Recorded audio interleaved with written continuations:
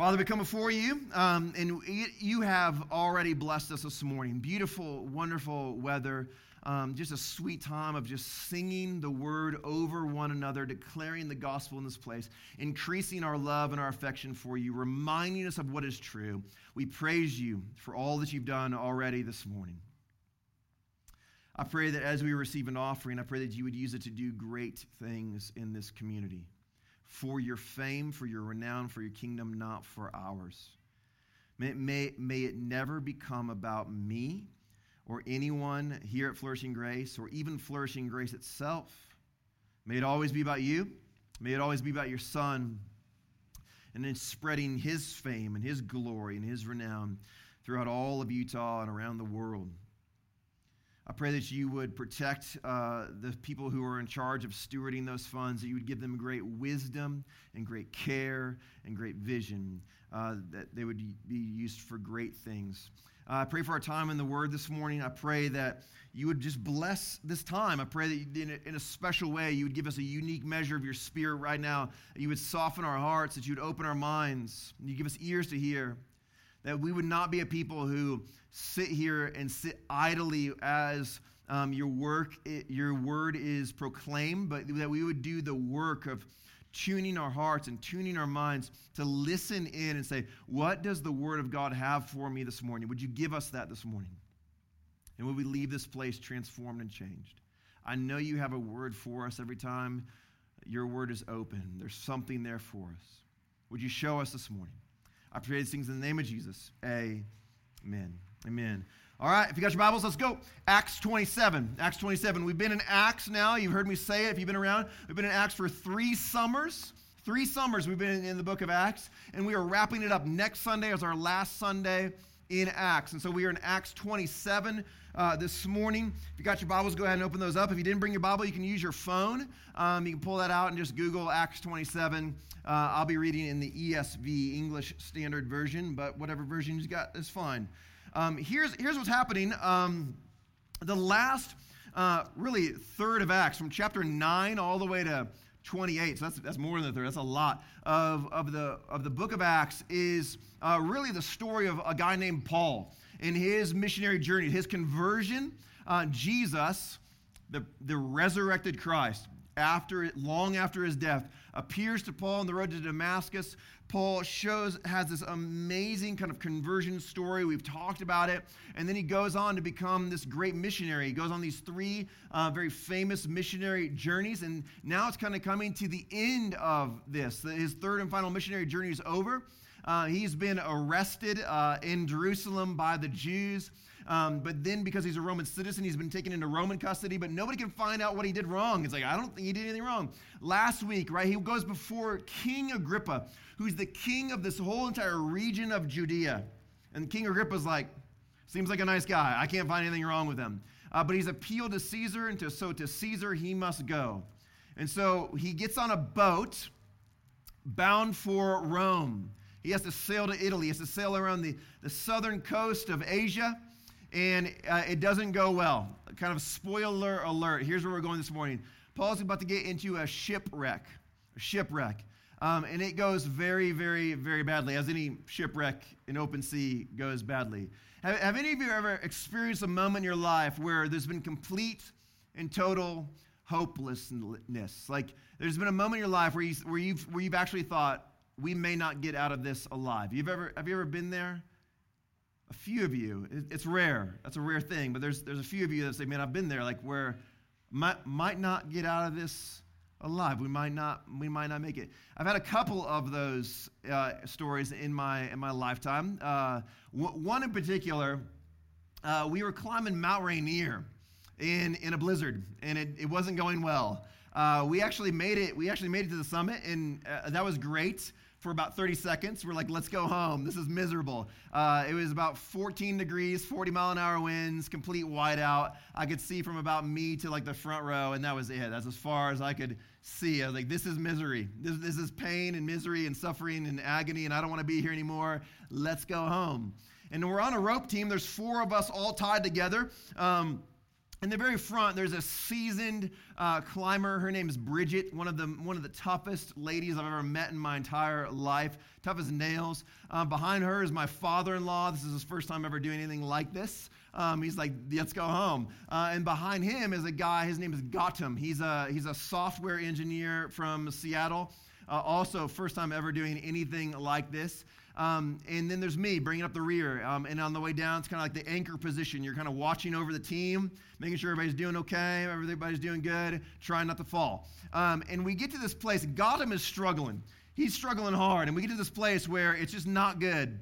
It's a sheer kind of cliff on one side, this tiny little pathway, 1 foot in front of the other, and then a sheer kind of sloping down into a big crevasse on the other side. And Bridget's like, no big deal, goes across. My father-in-law's kind of following behind, just kind of watching her feet. We're all tied together. And then Gautam, who's been struggling for a while now, begins to go. And I think in my mind, this is not good. He's already fallen a few times, just kind of on his butt, gotten back up, no big deal. And he is clearly scared out of his mind. He's not watching what he's doing. He's tiptoeing across this thing. I take about 2 steps onto this like little tiny pathway, and he falls. And he begins to slide towards this crevasse, and I think, oh man, this is it. I'm never seeing my family again. And I do what's called an arrest. I throw myself down. I slam my ice axe into the ice. I got these spikes on my shoes called crampons. I kick in my crampons and I yell, falling! So that everybody else on our team knows we're about to die. Bridget self-arrests. My father-in-law stands there, kind of looks backwards like, what's happening? I don't know. What am I doing? And I bury my face in the snow and just pray, come on, man. And it feels like an eternity, but it's probably about 3 seconds. And I feel in my climbing harness the tension on the rope just go boing. And I knew. I got him. He's fine. He's going to survive. We're all going to live. It's going to be fine. I believed deep within me that we were fine. I knew in the moment I wasn't going anywhere. I felt very secure. I knew we were good. And then I looked at him. He did not believe that. He's hanging over the edge. And he is just terrified. I'm pretty sure he may have peed himself. And he won't move. He just hangs there. And we're like, come on, man. Like, I can't do any more for you. I've already done everything I can do. If I move, you die. You've got to climb back up. And he won't do it. He is frozen by fear. He will not move. He's just there, dangling. And Bridget's like, hey, man, you got to climb. And he's like, nah, not moving. It's like, no, you got to climb. And so I yell to him, like, God, listen to me. I promise I have you. I've got you. You're not going anywhere. I promise you're not going anywhere. But you got to climb up. You want to see your wife and your little girl again? You got to climb. And so slowly, surely, he begins to kind of make his way up. He gets back up, and we walk off the mountain, live to tell the tale. This morning in our text, Paul is going to experience this moment where he is the only one who has hope. Everybody else on the boat is like Gautam. They've given up. It's over. They're done. They quit. But he says, no, we must not quit. Here's the story. Here's the reality of Paul too. This is not his first rodeo. This is not the first time Paul's got himself in this situation. I love the text. There's a famous text in 2 Corinthians 11, 24. Paul says this. He says, 5 times I received at the hands of the Jews 40 lashes less one. 3 times I was beaten with rods. Once I was stoned. 3 times I was shipwrecked. A night and a day adrift at sea. 3 times I was shipwrecked. 3 times. You want to know what's crazy? That was written before the events of Acts 27. Paul's been here before. 3 times he's been shipwrecked before Acts 27 ever even happens. He's a veteran. He knows what's going on. And so here's what happens in Acts 27. Paul is placed on this ship, and he's transferred to a larger ship. It's a big ship, a grain ship. There's 276 souls on board this ship, from sailors to Roman soldiers who are in charge of the prisoners. There's a number of prisoners that have been put on this grain ship that's bound for Rome. And long story short, it's not going well.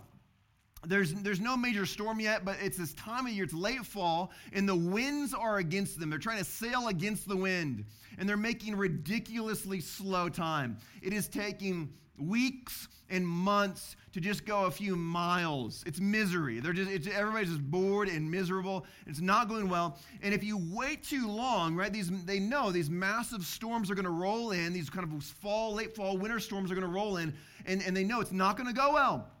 And Paul says, hey, we should just stay in this city called Crete. They port in Crete, and Paul's like, hey, we should stay here. And the helmsman of the ship says, no, we're fine. We can make it to this place. And Paul's like, I think it's a bad idea. And the Roman centurion, who's the leader of, he's like a general in the Roman army. He's the leader of all the troops on board. He's like, all right, we're going for it. The helmsman says we're going for it. We're going for it. So they sail on.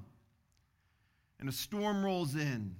A massive storm, and it batters them for weeks. For weeks. Luke records this. Luke is somehow on the same boat, and he writes this. He says, when neither sun, this is in verse 20, when neither sun nor stars appeared for many days, and no small tempest lay on upon us, all hope of our being saved was at last abandoned. I love that line. It's like out of like Shackleton's Endurance. I don't know if you've ever read that book, but if you haven't, do yourself a favor. Go read The Endurance.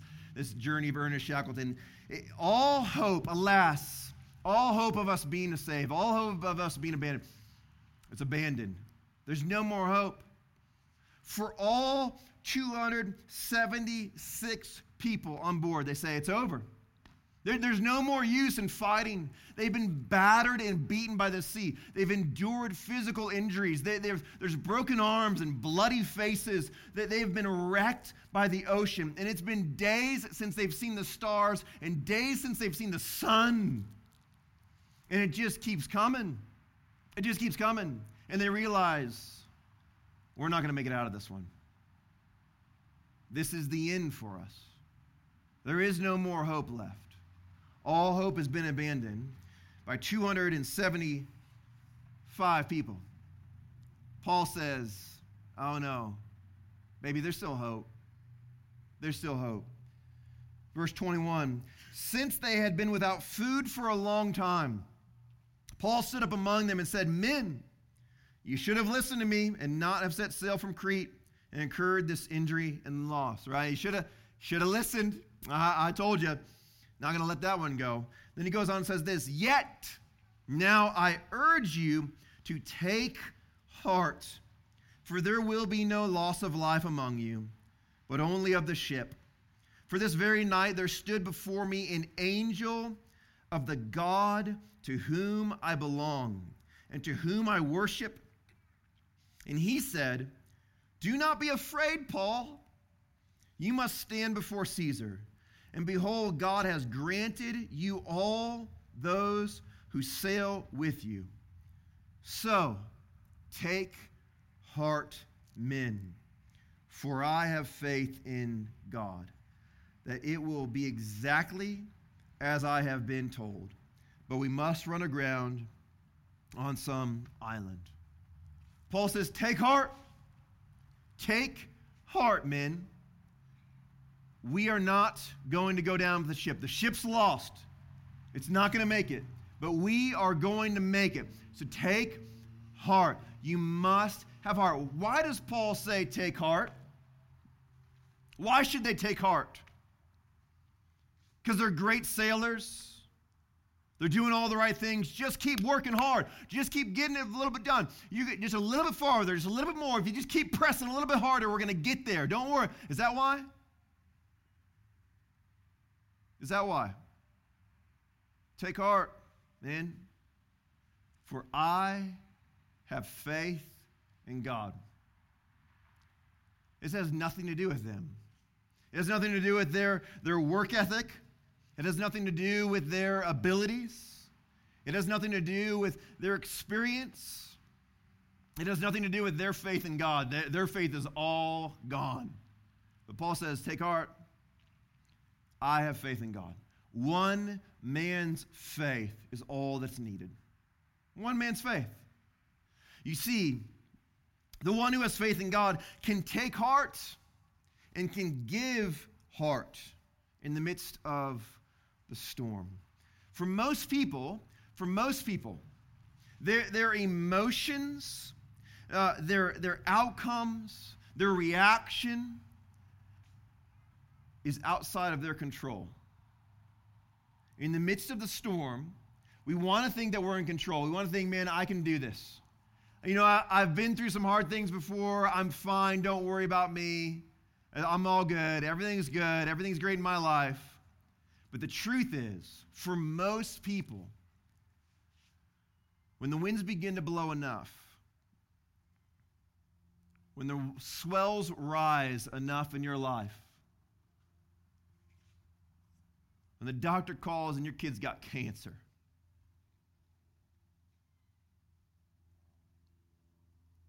when your spouse leaves you a note and says, I'm not coming back,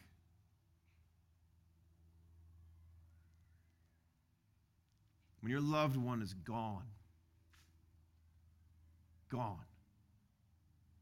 they've breathed their last. When the wind blows enough, you quickly realize you were never in control.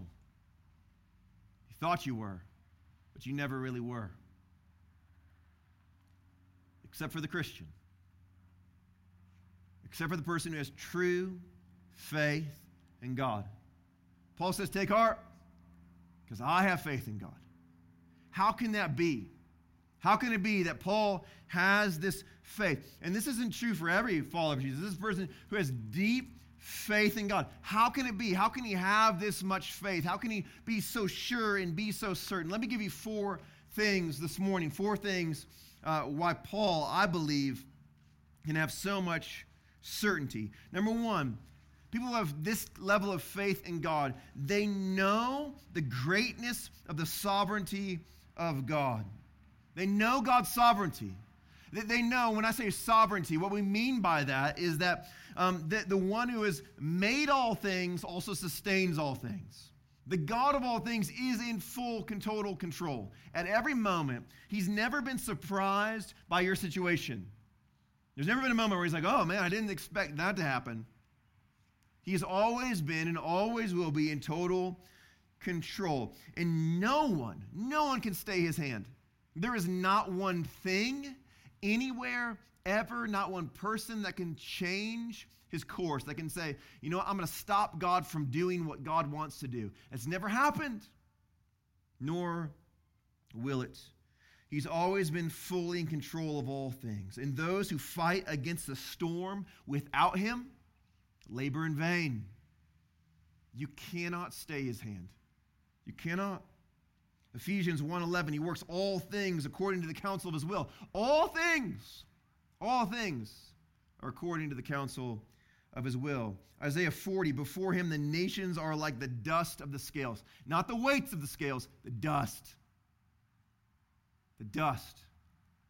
The psalmist says the kings of the earth are like water in his hands. He directs their path.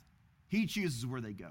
He is in control of all things. Every square inch, every nook and cranny, over all the earth and every corner of hell, over the depths of space, every good and every bad, he is working for his good purposes in Christ. Even in the midst of our sin, he is sovereign over that too.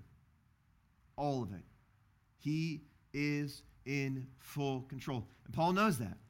No matter how big the storm is, he calms the winds and the waves. He controls them. But by his tongue, he can silence the winds and the waves. Paul's not afraid of that. He is a God who is bigger than that. Number 2, the person who has faith in God has experienced the fullness of God before. They've experienced the faithfulness of God before, or at least they know somebody who has. They've been around. This is not Paul's first rodeo. I said it earlier. This is his 4th shipwreck. He's like, oh man, God's got this. We're good. No matter what happens here, we are good. Some of you who are maybe younger in your faith, this is why I love that Flourishing Grace is a multi-generational church. When the wind begins to howl in your life, and man, there's pain and sorrow and suffering, there are people here around you. Maybe they got some gray hair, maybe they don't have any hair, but they've been there before.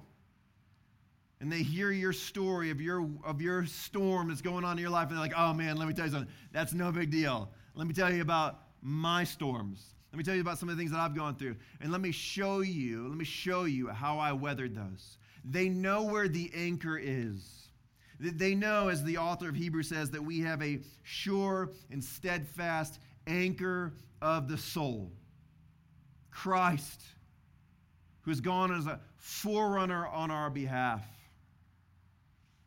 Let me show you how Christ has helped me weather the storms before. Those who have been in the storms know the true anchor. They know what to cling to. They know that when everything starts to get completely upside down, they know the one thing that's not going anywhere. Christ was there before the storm, and he'll be there after the storm. And he's the one thing in the midst of all of the world that is not going anywhere. It's not going anywhere. It's the one thing you can cling to. The one thing you can trust in is not going anywhere. The resurrected Christ is not going anywhere. Number 3, they can rest. The person with faith can rest in his love for them. The Christian who has placed their contentment previously, before the storm, in the love of Christ rather than in their circumstances, has a greater hope than comfort. If you place your hope in your comfort, which is what most people do, I got this amazing, comfortable job. It pays me just the right amount, and it's not going anywhere until it's gone. I have an incredible spouse that just kind of carries our family and does an amazing job, and they're not going anywhere until they're gone. Man, I am the example of health. Not me. I'm just saying that some people are. And the example of health. Always working out. Everything's good. I go to the doctor regularly, and they always say, man, you're just doing such a great job, until you're not. Again, the one thing that's not going anywhere is Christ. Paul writes this in Romans 8:37, famous text. He says, now, in all these things, we are more than conquerors. We're more than conquerors through him who loved us. For I am sure that neither death nor life, nor angels, nor rulers, nor things present, nor things to come, nor powers, nor height, nor depth, nor anything else in all creation will be able to separate us from the love of God in Christ Jesus, our Lord. Listen, when your best friend holds the cure to your greatest disease, you're good.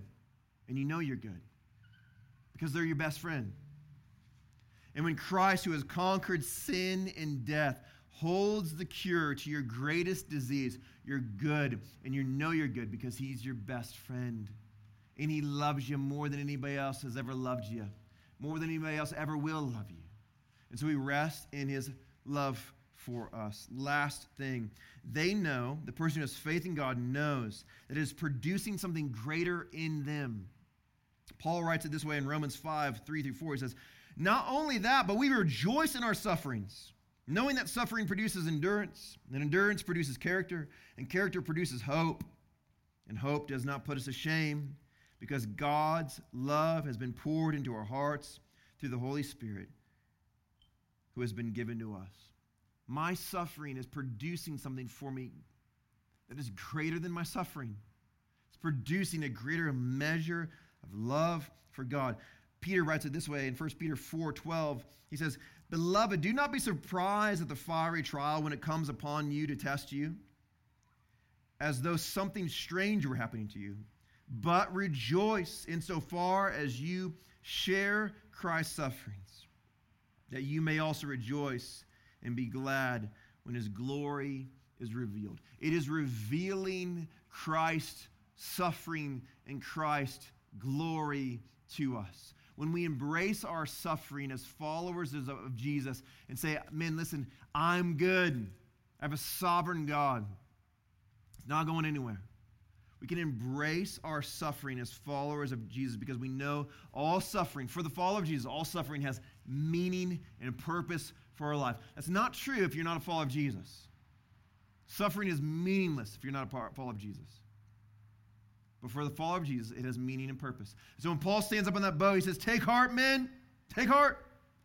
I have faith in God, a God who is sovereign over all things, a God who has shown up in my life before, a God who I know loves me no matter what, and a God who has purpose even in the midst of the storm. There's a great purpose, which with you he is working for his glory and for our good. Take heart. And so they do. They take heart.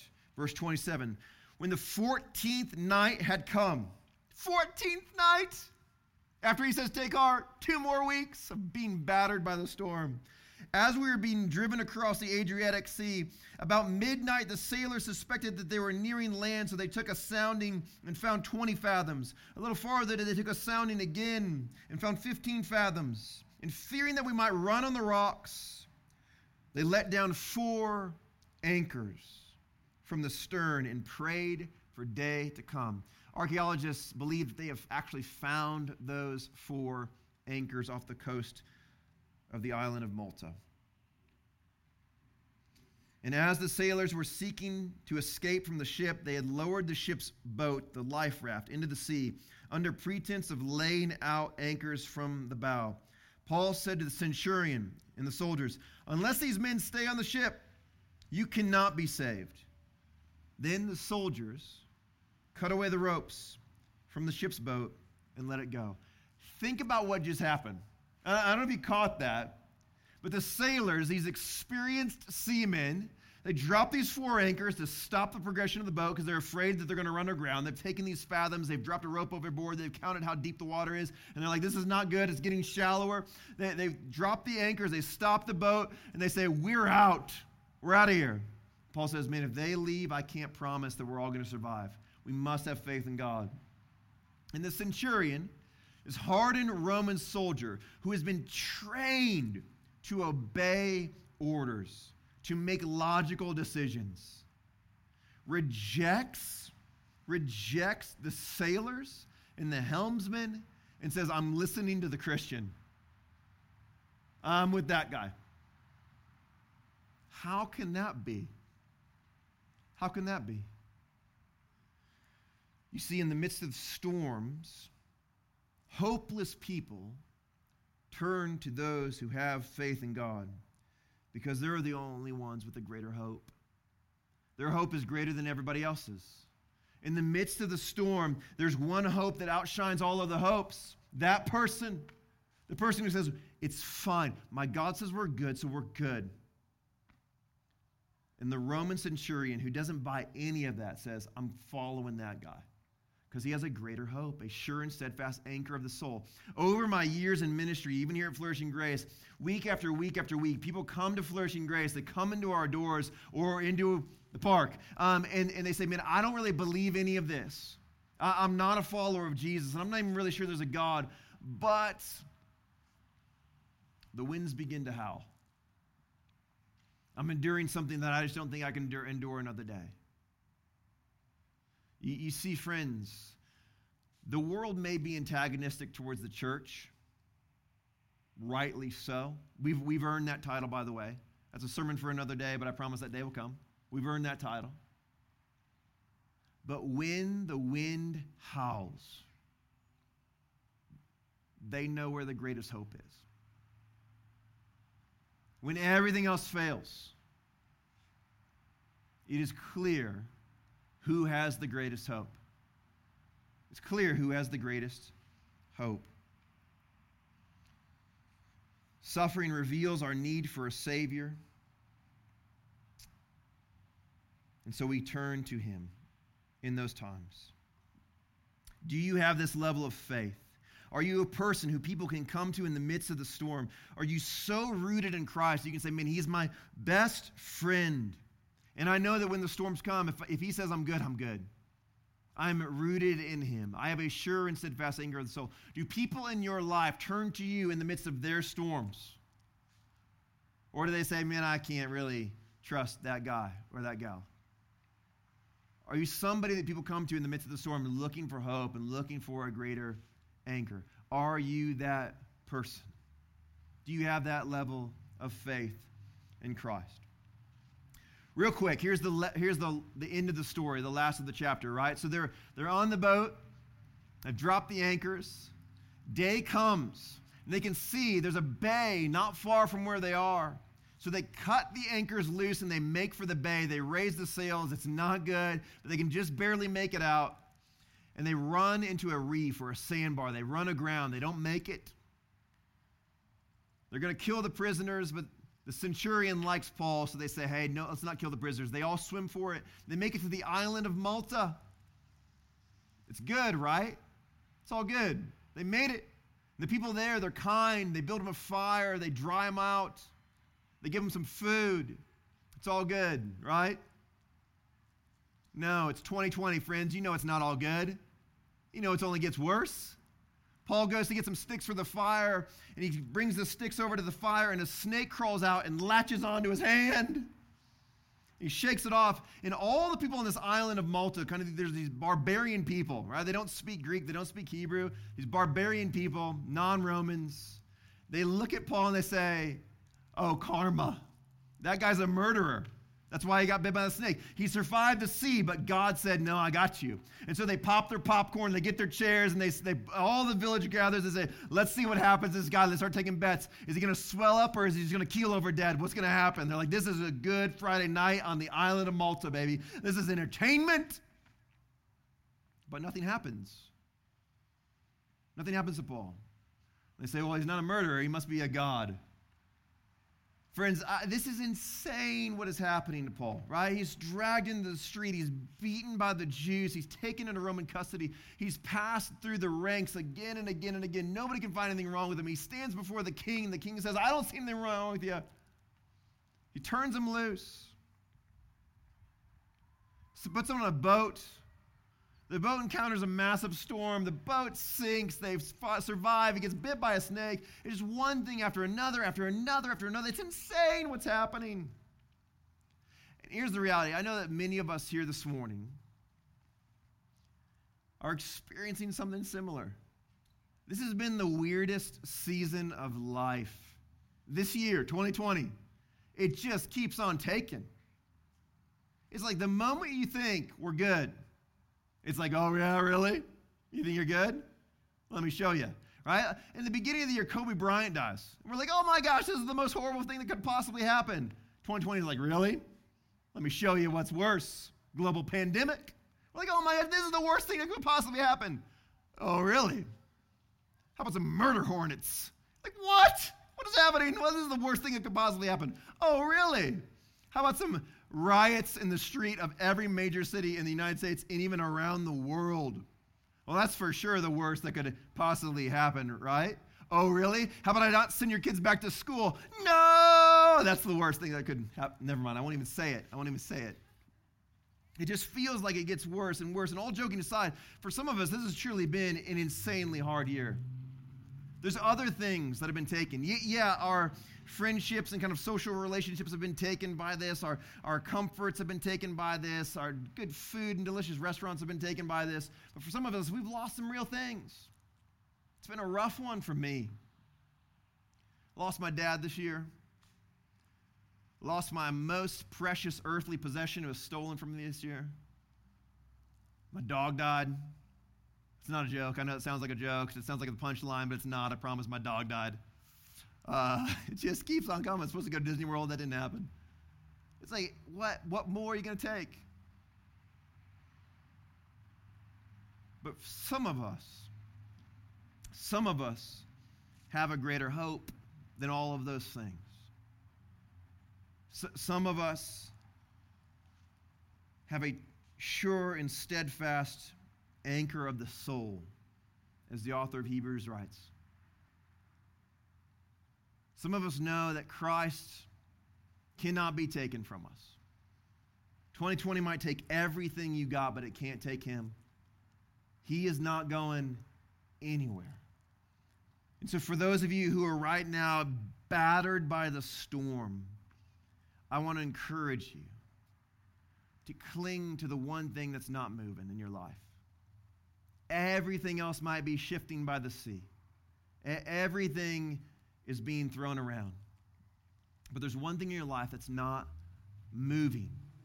This immovable force that wants a relationship with you, that wants to draw near to you, has given his life that you might know him and might be able to draw near to him. What does it look like for you to give your days to him?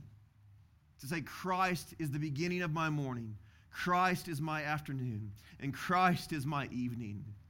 And while everything else in between might be stripped bare, I know he'll always be there. To have one thing in your life that is sure and steadfast.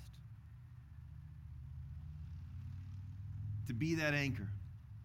And to be that person that everybody else looks to and says, man, how do you do that? And you say, let me tell you about my best friend. Let me tell you about my anchor. Let me tell you about my rock. Let me pray for you all. Jesus, we come before you this morning. I pray that you would help us to be a people who build our house on the rock, not on the sand. We know that the storms of life are going to come. If we're not in one now, one is coming for us. We've either been in one, we're in one now, or we're getting ready to go into one. And while everyone around us might give up hope, there's always hope for those who are in Christ. So would you show us? Would you teach us? Would you help us to cling to you, to find our comfort in you, to find our faith in you, to find our rest in you? Come what may,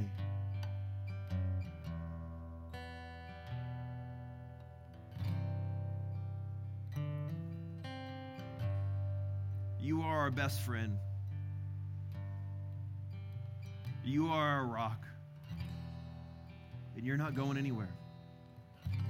So therefore, we give you all the glory and all the honor and all the praise. Pray this in your name.